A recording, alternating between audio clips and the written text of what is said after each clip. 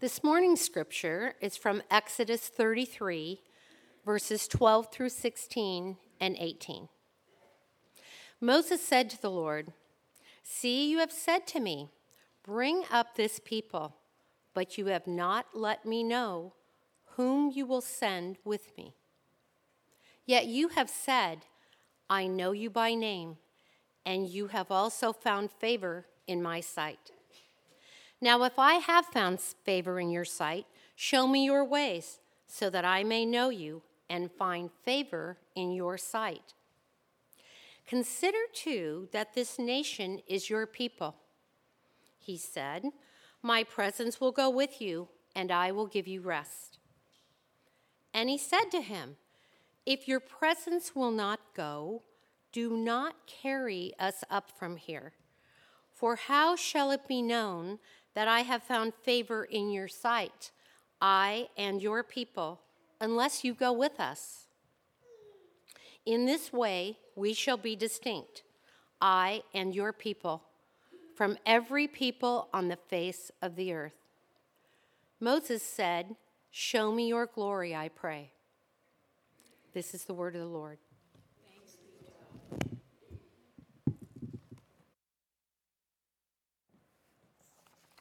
Good morning.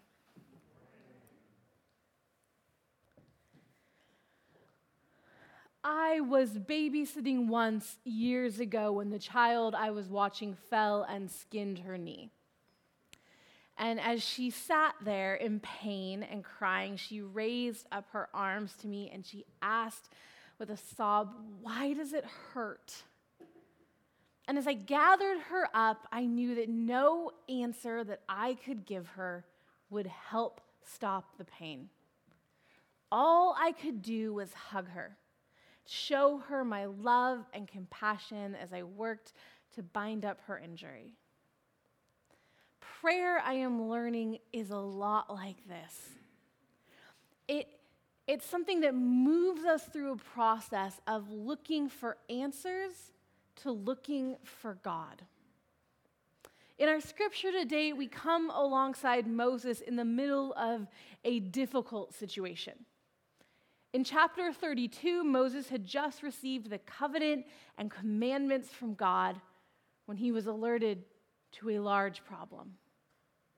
You see, the Israelites, fearing Moses' delay, he was taking far too long, had decided to take things into their own hands. They weren't going to wait on God and Moses anymore. They were going to make their own gods. And so they had created the golden calf to worship.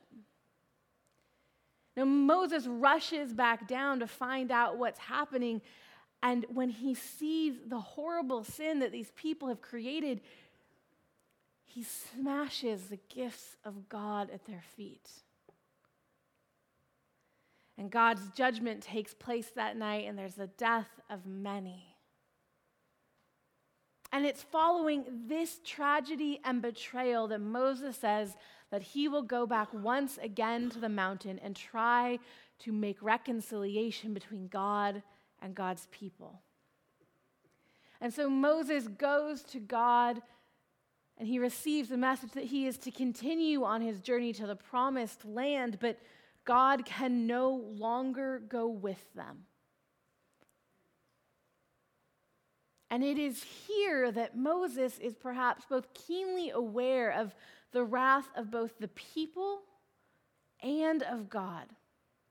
That no doubt he feels the strain of his stress of his position.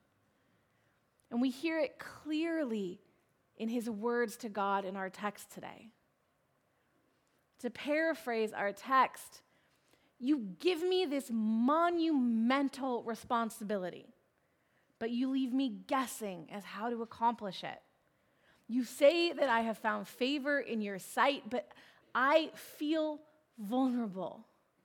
You say that you will go with us, but if you will not be there too, don't send us." Who this morning will find it difficult to relate to Moses' urgent need for God to show up? Which one of us at one time or another has not cried out, "God, I need you"?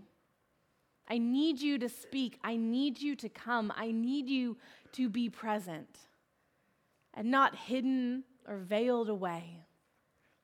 I need to know your will, and I need to know it now. I often imagine that prayer is a lot like breathing.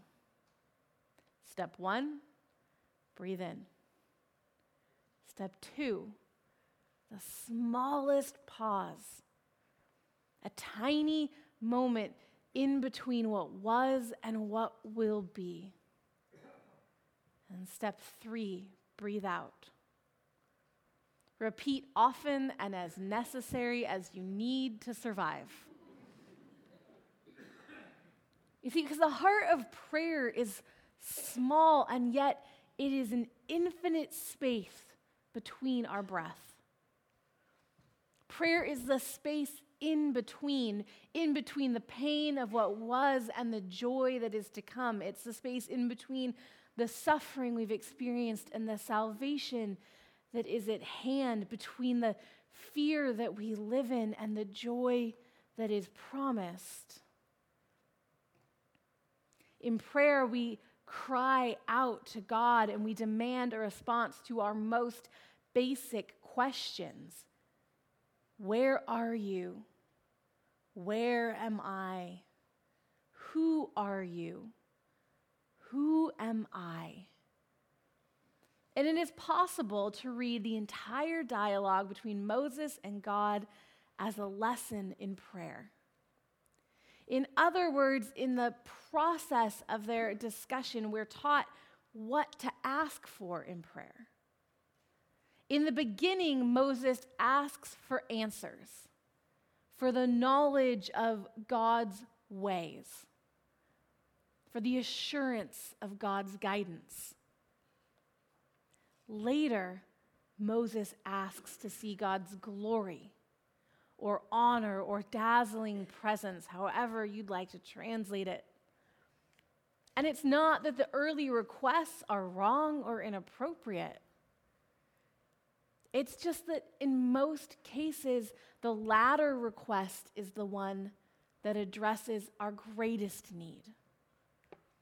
And once that latter request has been granted, the previous requests seem answered as well. The requests that we make in prayer to God are often band-aids for the real wounds of our hearts. Like a small child, we don't know what to ask for because we cannot imagine something so grand. The truth is that our prayers are not too big, but they are too small. We pray to know why when we could pray to experience the very glory, the very presence of God in our life. Many of us who have gone through tough times have come to learn this difference the hard way. That experiencing the glory of God might not look like the answer we asked for, but it turns out it was the answer we needed all along. And perhaps this is why many people have a hard time understanding prayer or seeing God at work in answering prayer. Because we're looking for the answer we want instead of the answer that we need. A person who finds themselves facing a scary medical treatment begins by praying for an answer to why they are sick, or for proof that they're going to be okay. Instead, what they get is a stranger to hold their hand and tell them that they are not alone. Those original prayers aren't wrong, they're normal. But they don't actually get to the underlying questions that drive us. Am I loved? Am I alone? Where is God in this space with me? As Moses stands on the mountain speaking to God, he is held in a space in between the pain of the past and the uncertainty of the future. Will the Israelites make it out safe? Will God renew God's covenant Can they be saved? Will God stick it out with them till the end? Thomas Merton was a Trappist monk who lived here in the United States. He was born in 1915, and he was a theologian and a poet and an author, but he was also a man who faced deep confusion and question in his own life about what he was called to do and who he was called to be. In one of his most famous prayers, Merton prays, "My Lord God, I have no idea where I'm going. I don't see the road ahead of me. I cannot know for certain where it will end. Nor do I really know myself. And the fact that I think I'm following your desires and will does not mean that I'm actually doing so. But I believe that the desire to please you does in fact please you. And I hope that that desire is in all that I am doing. I hope that I will never do anything apart from that desire. And I know that if I do this, you will lead me by the right road, though I may know nothing about it. Therefore, I will trust you always. Though I may be lost and in the shadow of death, I will not fear, for you are ever with me, and you will not leave me to face my perils alone." Merton voices what many of us feel, what Moses in our scripture today feels. We have no idea where we're going. And we're not really even sure we know who we are, let alone who God is. And we look at these moments of our life and the panic begins to set in, because how can we possibly go on in the face of so much trouble and sorrow and loss? And yes, we wonder about career choices or who our spouse might be or what school to go to, little daily things, but those aren't the questions that keep us up in prayer at night. It's the bigger questions that Merton voices that keep us awake. Am I doing the right thing? Am I on the right path? Am I following you? Where are you in the dark? Am I safe? If you've ever been lost, whether it's in a supermarket, on a highway, or just in your own house, you realize that when you realize your predicament, your breathing begins to change. All of a sudden, your breaths get shorter, they get shallower, each one delivering a little less oxygen to your brain. It's panic that sets in. And your mind begins to race, and you start thinking of every terrible scenario that you can come up with. And you have to find a way to slow down your head and your heart if you have a hope of finding your way out. And one of the best ways to do this that's suggested by people is to lengthen the pause between your breaths. To breathe in and breathe out. And when we pray in the midst of our fear and confusion, what we're doing is we are lengthening the spiritual pause in our life in the same way. Because prayer slows us down and it tunes our hearts so we can hear what God is saying in the midst of our confusion and fear. Moses makes a request to God to see God's glory. And in return, God tells him it's not quite possible. No one can fully see the glory of God and live. And yet, wait, I'm going to give you a glimpse. Because it's just a glimpse. That's all we need, a sliver of God's glory to help us find our courage. The bravery that we need to continue to walk forward even when we cannot see where the road in front of us might end. And so it is in prayer that we stand in the space between the past and the future and we ask, where will we go from here, God?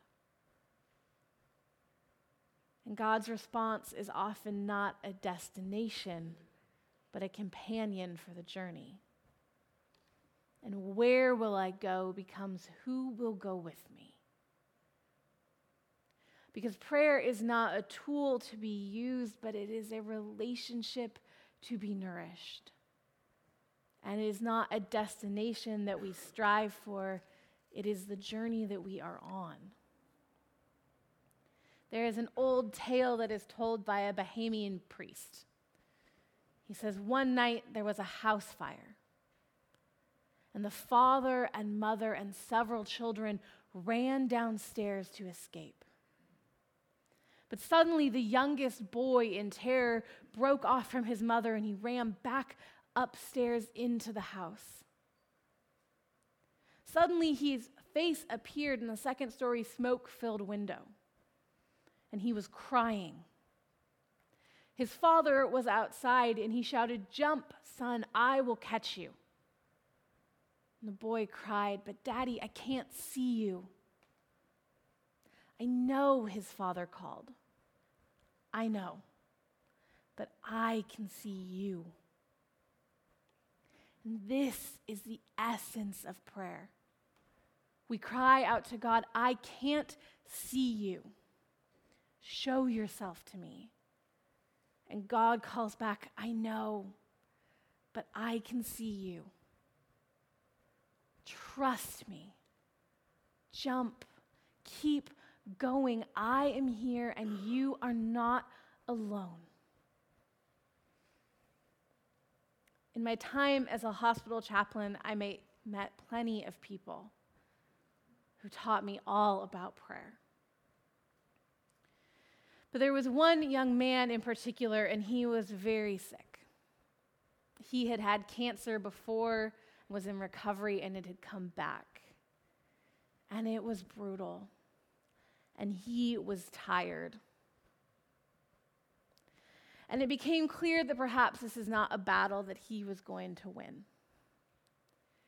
I came into his room and we sat there, and he told me just how tired he was, that he was ready to be done. But he told me he was scared because he believed in Jesus, but how could he know what was really waiting on the other side? And so I asked him as he sat there if he would like to pray. And he said yes. And it was a holy experience to hear this young man voice his doubts and his fears before God. And for a while we sat there in silence until suddenly he opened his eyes and he looked at me. "Did you hear that?" he asked me. I said, "I've heard nothing." He said, "You didn't hear that voice?" And I said, "No." "What did it say?" He said, "It said rest. I have you. You're not alone." That's the way it is with prayer. To the outside world, God can seem silent. But to the one who asks to catch a glimpse of God's glory, the answer is profound, even if it wasn't what was hoped for. That young man died that night in the arms of his family. But when I spoke to his mother the next day, she said he wasn't afraid. The fear was gone. He knew that God was with him on his journey and that he was not alone. That is the beauty of prayer. Where will we go from here, we ask. "I will be with you," he answers. And it's all we really need. Amen.